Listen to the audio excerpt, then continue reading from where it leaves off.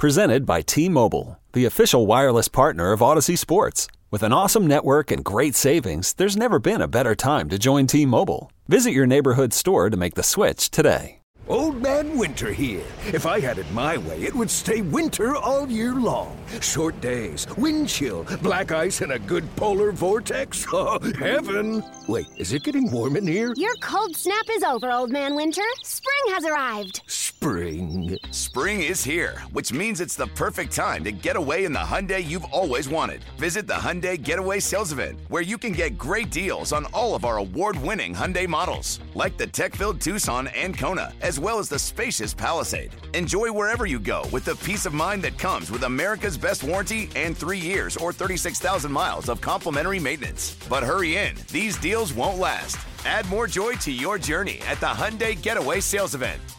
Now get 0% APR or up to $1,500 bonus cash on the Hyundai Tucson. Now, during the Hyundai Getaway Sales Event. Offers end soon. Call 562-314-4603 for details.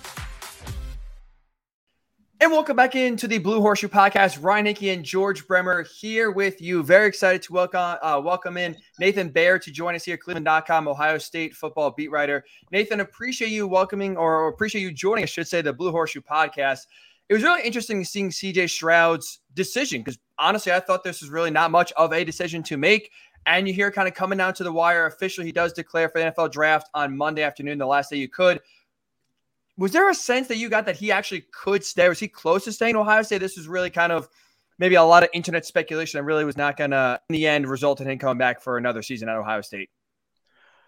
We definitely got the impression that it was something he was considering, or at least that it was something where even if he had made the other decision, and I was always skeptical that he would come back, that he was just taking his full allotted time. He had until Monday to make sure that it set right with him. You know, he's a guy who is, kind of wears his spirituality on his sleeve a little bit, is very upfront with that sort of thing and how that guides his decisions and sort of the way he lives his life. And that may have been a part of this. But also, let's not pretend that there aren't some factors at play that might have given him reason to think about staying. You can look at the data. There is a correlation between number of games played or started at the college level and how well guys sometimes do in the NFL. And he's sort of right on that bubble. Dwayne Haskins, if you're looking at Ohio State players, Dwayne Haskins was like way under it. And Justin Fields was a little bit under it just because of that truncated 2020 season because of COVID. CJ Stroud's had 2 full seasons. It's not like a dearth of experience, but sort of right on that bubble of what you'd probably like to have. And the NIL situation now, Ohio State, through its partnership with Learfield, has done very well in terms of setting up current athletes and their earning possibilities. And CJ Stroud had already made somewhere in the 7 figures at this stage of his career, and was poised to do more than that if they had, set something up with some kind of global brand. It wasn't going to be NFL money, but it's enough money that the guys who have made this decision before that was maybe a little bit surprising, going back to Justin Herbert or Andrew Luck before that, or Peyton Manning going even farther back. Like, they didn't have that, obviously. They were choosing between NFL contract and dust or whatever they were getting, under the table possibly, or from their parents, because some of those guys were in good shape with their families or whatever. So CJ had that to consider, that he wouldn't be passing up all money to stay at Ohio State for another year. But the financial realities are such that you're signing this first deal. He's probably going to be, we think, very good chance of being in the top 5 picks. Probably wouldn't fall a whole lot farther than that, even with now being 3 quarterbacks in this class, him and Levis and Bryce Young. But that's going to put you somewhere between 25 and 40 million. We've seen the projections, or low 40s. And then on top of that, it starts the clock on when you get to sign that second contract. And if you hit and do well, and that's where you start making potentially like obscene money. So a lot of guys want to start that clock as soon as they can. And on top of all that, I thought that the Georgia game should have dissuaded any notion as to whether he's ready for this jump. Like, I think he's there. So all those factors together, I think there was reason for him to pause and think about it. There's obviously a lot of weapons at Ohio State in this coming year. There are some things he was never able to accomplish. Didn't beat Michigan, was a 2-time Heisman finalist, but it was up front saying he wanted to win that trophy and didn't quite get there in the voting either year. Never won a playoff game, got them there once. So, and right to the cusp of winning one, but didn't win it, and then saw Georgia go win a national championship and saw that if they had been able to find the extra 2 points they needed to win that game, what was potentially the way people would be talking about Ohio State and the way people would be talking about him right now.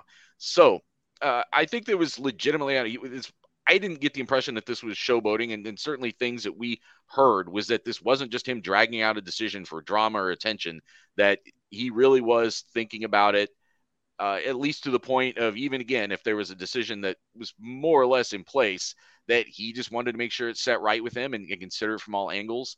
But ultimately, you're right. Like, the decision that came down was the one that we'd been expecting since before the season, really since the end of last season. And going into the Peach Bowl, nobody around this team was talking about CJ potentially coming back. It was we were already having discussions about the next two guys who are going to be competing for that job. So it was a little bit of a surprise that it dragged as long as it did, but ultimately came to the decision that I think makes the most sense for him in the long term. Yeah, Nathan, I thought the Peach Bowl was arguably the best game he played as a college quarterback. But you see what he does on the field. All of us can watch that, on the tape. What is he like in the locker room? Is this a vocal leader? Is he a guy that his team follows? What sort of legacy does he leave at Ohio State in that manner? So CJ has been pretty open about some of the challenges that he faced early in his life. Some things with his family and with his dad especially, and some tough times that they had. And he came to Ohio State as a guy, Ryan Day put it like that, over the time that he was here, kind of came out of his shell a little bit. I think he was still a little bit reserved when he got here, but definitely became a presence that people rallied around on this team. And that started to happen even during his true freshman season. I mean, Justin Fields was still the starter, but the reaction that you were seeing from some of the other receivers on this team, the CJ Strouds, the Garrett Wilsons, like, they went into last season with a real belief in who CJ was and what he could do. And some of that is when you just show up to practice and show that you have the skills, but it's more than that. I mean, you're getting guys to buy into the person you are in the huddle, and the person who is, when everything else is going screwy on the field, you've got to be the one that has your feet under you and your head together, and you're leading a team through that. And that was never really an issue for CJ, even from the first games that he played. He started last season, talking about 2021, injured, or was injured pretty quickly. He had a kind of iffy first half against Minnesota in his debut on a Thursday night road game in the Big Ten, which isn't necessarily easy for a first time starter, and then kind of picked it up in the second half. But then it was pretty apparent a couple games into that year that something was wrong physically with him. So he took a week off, kind of got his shoulder right, and once he came back from that, it was pretty locked in, and you saw that performance really continue on through the next season and 3 quarters or whatever that was. So from a just a on-field presence standpoint, there was never a time when he looked, I thought, rattled or out of place. I mean, he had a pretty decent command of things, even if there were some growing pains in those first few weeks. And I think that's one of the things that has put him in position to be able to go to the next level and succeed, that this wasn't a guy who was just out there slinging the ball around with, like unparalleled arm strength, or was an athlete who could just make plays with his legs, although the Georgia game being a departure from that a little bit, where he finally was able to do that, or decided to do that. It was really a guy who can read defenses, who can process, who can see things before they happen, who's making good decisions before the snap, or good reads before the snap, and processing that. And that has always been his game. Like, that brain at work has always been his game since really his first start of 2021. So I think what you're talking about, just in terms of the personality and that way that guys react to him has also always been there. We haven't really ever had an indication that there was much doubt there. And again, just the testimony of the guys that he was making into or helping become All-American level receivers the last couple of years is, I think, testimony to that. Nathan, watching CJ Stroud from a 10,000-foot perspective, my characterization of him is this. I feel like someone who he has no problem lining up against the Northwesterns and the Marylands of the world. But you see in the last 2 years when it comes to the big games, Oregon, both Michigan games, even Penn State this year for 3.5 quarters, he did struggle. And it looked like he was, whether it was rattled, whether he's had trouble seeing the field, whether he's feeling the pressure, not running when he should have. Is it fair to characterize CJ Stroud as someone who does not play his best games in the biggest moments? That's a good question, and that debate sort of still rages on, because in the Oregon game, I set aside a little bit only because physically, like I said, like even though that was only a couple games in, like something was already wrong there. They didn't get it addressed until the next game. The Tulsa game was actually his worst game last year. And then they took the next week off against Akron. It was once he got that week off, I think got things right physically, but also probably cleared his head a little bit. I think at that time, and I don't know he ever really got away from this, but he was definitely listening a little bit too much to outside stuff, whether it was stuff that people like me would write, or just I think more in general, the noise on social media, I think, was getting to him early last year, that he had to kind of make a break from that. But once he got his head cleared and came back for Big Ten play, things really clicked in from that point on. I think it is true that I go back and forth on this, because I think there is some reason to say that some of the problems that you saw happen in, for instance, those Michigan games was not always a failure on Stroud's part. I look back on his career as, you know, the letdown being more about Ohio State's program than him not stepping up and fulfilling a legacy. You know, they had this guy who was, I think, arguably their best pure passer in program history, and they weren't able to beat Michigan with him, and they were only able to get to one playoff. They weren't able to win a Big Ten championship with him, and it was the other failures around him that ultimately held this team back. There were some problems with the run game in both of those Michigan games. There was problems defensively, certainly in both of those games.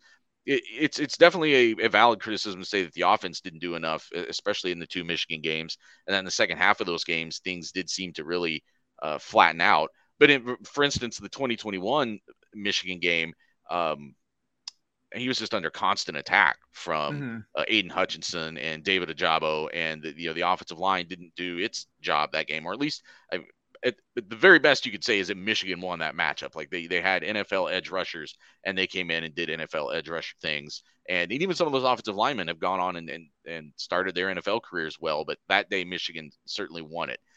There have been other occasions where you would say, I think that he did step up. I mean, even in the Penn State game this year, that was as physical of a secondary as they played. There were definitely NFL guys in that secondary, Joey Porter Jr., standing out at the top of it. And they were winning some of those matchups one-on-one, whether it was Marvin Harrison Jr. and the connection that Stroud and him had, I think you saw come up in some big moments there. And then, like I said, the Georgia game, I thought is the one that should answer a lot of those concerns. I mean, that's arguably the best defense Ohio State faced either of these past 2 years. And Stroud and Day together were kind of in sync on sort of owning that game. Now, I think that's the other debate that's raging at Ohio State right now among the fan base and people that follow it was Day's play calling at times too conservative? Should they have treated some of those other games, the Michigan games, especially the way that they approach that Georgia game, and it was right after that Michigan game this year where he said, we're not going to play, we can't play tight. We've got to be more aggressive. And that seemed to be as much an admission about how he needed to approach things as the program at large. And I think you saw that in the game that he called against Georgia. So that may have been another thing that was on CJ's mind recently. I haven't had a chance to talk to him since his decision came down. We only have the public statement that he made, but did he see something in that Georgia game that, if they had taken that approach into next year, does that open things up more? Like when we were doing predictions for this past year, we all thought that CJ was going to have like really some monster numbers just based on what we'd seen him do that second year. And that didn't really come to fruition, partially because of the way the schedule played out, but also the way that Ohio State approached things offensively. And I think that what you saw against Georgia could be a template for how they approach things in some of these bigger games coming into this year. Because this coming season is going to be a tough schedule for the guys that are following in behind him, whoever the first-year starter is going to be. And I think they probably learned some lessons about how to go about this just from the way that Georgia game went. Along those same lines, I don't know that it's getting enough play overall, but there were a lot of injuries on that offense this year. I mean, you look at Jackson Smith and Jigba did not play the whole year. They were down to their third running back. At one point, I think they had a linebacker at running back. How much did Stroud have to overcome this season in that regard? We know Ohio State's loaded with talent, but was that a real obstacle for him? Yo, Trey. Kevin, what's up, man? I've been thinking, what would have happened if the NBA never vetoes the Chris Paul trade to the Lakers and we get CP3 in the same backcourt as Kobe in LA? Well, you get a very happy Jack Nicholson for sure. And the Lakers probably win a bunch more championships. CP3 finally gets a ring or two or three, and the Kardashian empire is forever altered. What did you just say? Hey, everybody, I'm Trey Wingo. And I'm Kevin Frazier, and we're teaming up on a new weekly sports podcast from Wondery, Alternate Routes. As former Sports Center anchors and current sports obsessives, we're consumed by all the what-if questions that make being a sports fan so excruciatingly fun. If you're like us, then you also live and die on the fallout from every drop pass. Or play call. Each week on Alternate Routes, we'll take a flashpoint in sports, break down what actually happened, then explore every alternate scenario and the ripple effects it would have caused. Follow Alternate Routes on the Wondery app or wherever you get your podcasts. You can listen early and ad-free right now by joining Wondery Plus. At times it was, and especially as it relates to the run game. In the passing game, they missed Jackson Smith and Jigba too, but not until the end of the season when he would have made a difference against Michigan. He would have made a difference against Georgia. There's no question. Like a healthy Jackson Smith and Jigba on the field, maybe they win both of those games. I don't know. But I mean, it certainly would have made a big difference. And then to, even just that Georgia game, I mean, they thought they were going to have Mayan Williams ready to play. Which was the guy who led them in rushing this year, and he gets hurt and can't really play much. And they lose their tight end, Cade Stover. I thought that was maybe the most significant loss of the game. You saw a number of ways that showed up over the course of that game, where not even just as a receiver, but more like blocking and helping protect and things like that. Well, just minute, small little things where I think Cade Stover makes a difference. And then obviously losing Marvin Harrison Jr. for the entire fourth quarter of a game you lose by 1 point, unanimous All-American receiver. So just even in that one Georgia game that he had to overcome a lot. And you look at the lineup that they had on the field at the end of that game. And if you had told Ohio State fans that, you'd be 1 point away from going to the national championship game with a lot of those guys on the field in the fourth quarter of the semifinals, they would have kind of chuckled and wondered like, what went wrong.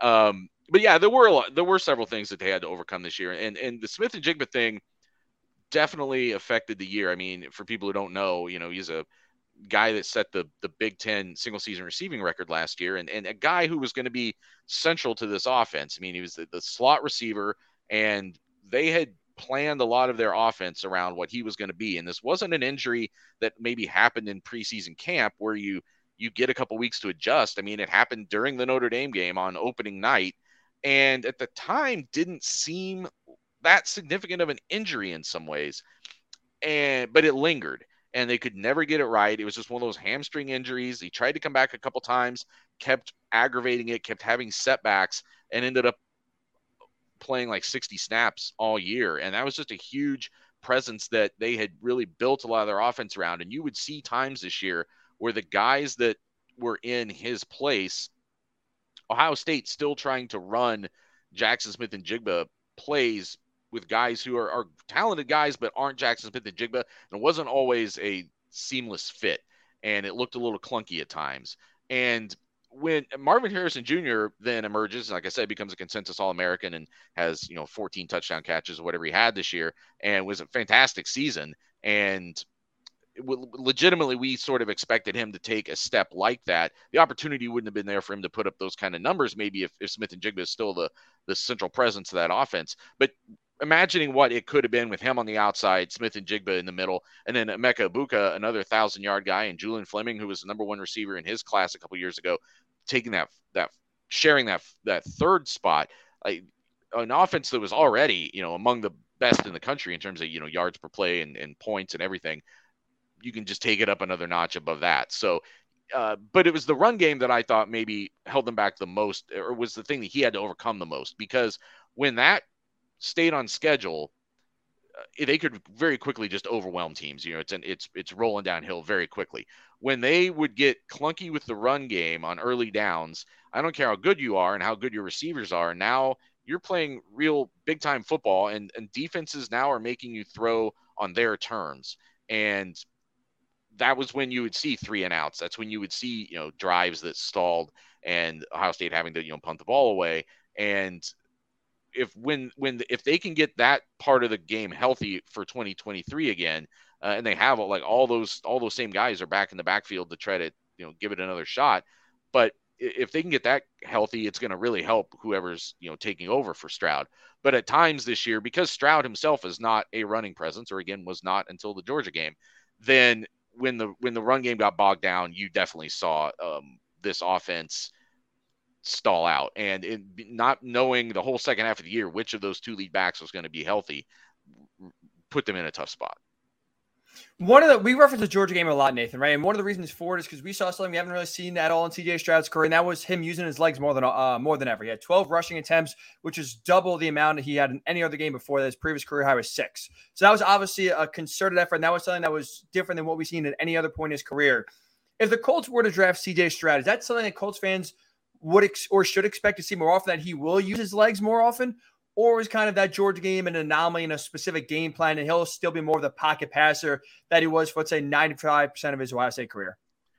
Yeah, so it wasn't really necessarily part of the game plan, because if you go back and look, I mean, I can think of maybe one designed run, kind of a zone read that they ran, and he kept it, and that didn't go very well. That's not his game. And what I think you saw against Georgia, though, was something that Ohio State fans had been clamoring for really for both seasons, which was take what the defense is giving you in terms of scrambling. And that's a tough proposition when you have as many weapons as Ohio State has. And this Justin Fields, and people saw what he did this year as a runner. He's still a pocket quarterback first, or at least was at Ohio State, but clearly a guy who knows what to do with his legs and is that kind of athlete. CJ Stroud is not a Justin Fields level athlete as a runner. But even when Fields was here, there was a lot of times his inclination was to keep the ball almost, some would argue, too long sometimes, to try to make a play with his arm, because you had Chris Olave and Garrett Wilson and Jameson Williams for a while, and then Jackson Smith-Njigba coming along behind them, and you had all of this NFL talent at receiver. It seemed kind of like you want to maximize that as much as you can, and I think Stroud took a similar approach. I don't know how. Some of it may have been also Ryan Day. That's the approach he wanted from him, was to sort of limit how much he was going to put himself on the line as a runner, because he's, I don't know that they were the drop from the starter to the next guy. I think they have confidence in whoever's going to take over next year, but there still is a drop. So there was, all of those factors were sort of in play. And what happened against Georgia was, a Georgia defense that was willing to let Stroud prove that he could run on them. And for the first time, he did it consistently. He had to do it a little bit against Northwestern. If people are familiar, the Ohio State played a game at Northwestern this past year where the wind gusts were insane, and it pretty much put a lid on anybody throwing the ball that day. And for an Ohio State offense that was so predicated on that, even the long handoffs and the bubble screens and stuff were inhibited by the wind that day, so they had to become a running team. And that was the first time we saw Stroud kind of take matters into his own hands and run the ball. But the Georgia game was another level, and it was, a lot of it was, you're running multiple vertical routes, and Georgia is going with those guys, and it's just leaving the field open. People can go back and look. The only reasonable response in some of those cases was to just run with it. And it was funny to watch Stroud on the field during that second half, because you could tell he was feeling it a little bit, sort of for the first time in his career, really, breaking loose as a runner. So I'm not by any means predicting that he's going to do what a true dual threat quarterback does, or guys like Justin Fields and Josh Allen. Like, that's not going to be his game at this next level. He is a pocket passer, but the Georgia game showed that he can get out there in the open field. He's got a very long stride, but when defenses are going to give it to him, he will take it. That was the indication I got against Georgia. Does he replicate that at the next level? We'll see. That's going to be depend on how defenses respond. But it's an interesting thing to kind of put out there on tape, and for teams that are now scouting you to have to take into account that it's something you're willing to do. It's something that teams didn't have to account for his entire Ohio State career, which is maybe why it was there to the extent that it was against Georgia. Last one from me. You mentioned this a little bit earlier, but I think he's going to go down as the most accurate passer in Ohio State history. I think I read that somewhere, highest completion percentage. Do you attribute that to that anticipation and the way he reads defenses? Is it arm talent? What all went into that? I mean, he definitely has some arm talent. His bigger skills, though, are more the touch that he can put on passes, and what you're talking about, like, reading plays, getting up to a line, being able to read a defense, and then being able to apply that to what happens post snap. Jim Knowles, who is the defensive coordinator that came in this year, who was at Oklahoma State and had a lot of success before that, has said that Stroud is as good as anybody he's ever seen do that, and that includes when he was at in the SEC, seeing Eli Manning and some of the other guys that he's faced over the years. So or even had with the teams he's been associated with. So that was something he could challenge him with in practice, and Stroud kept doing a good job winning a lot of those challenges, I suppose, on a daily basis.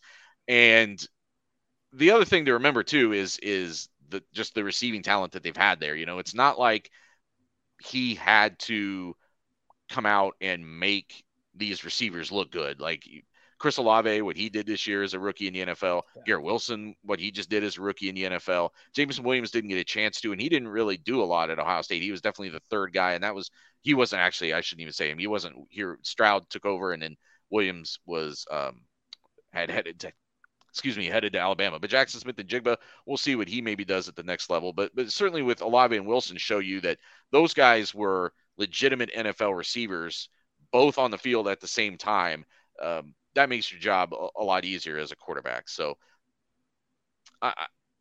the thing that I think will make him a success at the next level, though, is, or at least help with his learning curve, is that ability to process his football IQ, his vision that he has on the field, his ability to anticipate, all of those things I thought were pretty evident. We've had some pretty good quarterbacks here at Ohio State the last few years, whether it was Haskins or Fields, or even going before that, guys who won Heisman trophies in the past, 10, 15, 20 years. And he's leaving as the quarterback efficiency rating leader in career history. And it's because he was able to just, make good decisions, really minimize turnovers, and didn't have to, wasn't a volume shooter, didn't need a lot of attempts in order to have a really productive passing day most games of his career. And those sort of things, I think, transition really well to the next level. To wrap up, Nathan, is there a comp you have in mind of an NFL quarterback that maybe you could project CJ Stroud to kind of maybe mirror? God, that's a great question. I haven't really thought of that, and also, like, so many guys, it seems like in recent years, have maybe trended towards guys who use their legs a lot, the ones who have been, that superstar level. And I guess we shouldn't even really necessarily project Stroud for that level. I don't know that you have to be the super upper echelon in order to be successful if you get on the right team. I would just look at him in general. Again, it's not about he's not going to be a real dual threat guy. He's going to be a guy who you want. He needs to get paired, I think, with a good offensive coordinator. That's what he had with Ryan Day, because it's a guy that I don't think there's anything. The complexities of the NFL and the studiousness you need to have to succeed at that level, I think, are not going to be a problem for him. He's known as a guy who watches more film than anybody else, which should probably be true of your quarterback, but like they had the hours like measured out. It was like demonstrably true of him. And being a student of the game is not going to ever be an issue for him, and putting in that sort of time and work is not going to be an issue for him. So I'm curious to see who he gets paired up with, because if you get someone who's, innovative and someone who is willing to, push the envelope a little bit as far as what a passer can do and how you utilize weapons, I think that's what makes him really interesting, because like I said, he has been sort of building himself to be able to see this game at the level that you need to succeed in the NFL. Nathan Baird, Cleveland.com, Ohio State football reporter. Thanks so much for joining us here in the Blue Horseshoe podcast and giving us some intel on CJ Stroud. Appreciate it. No problem. Thanks a lot.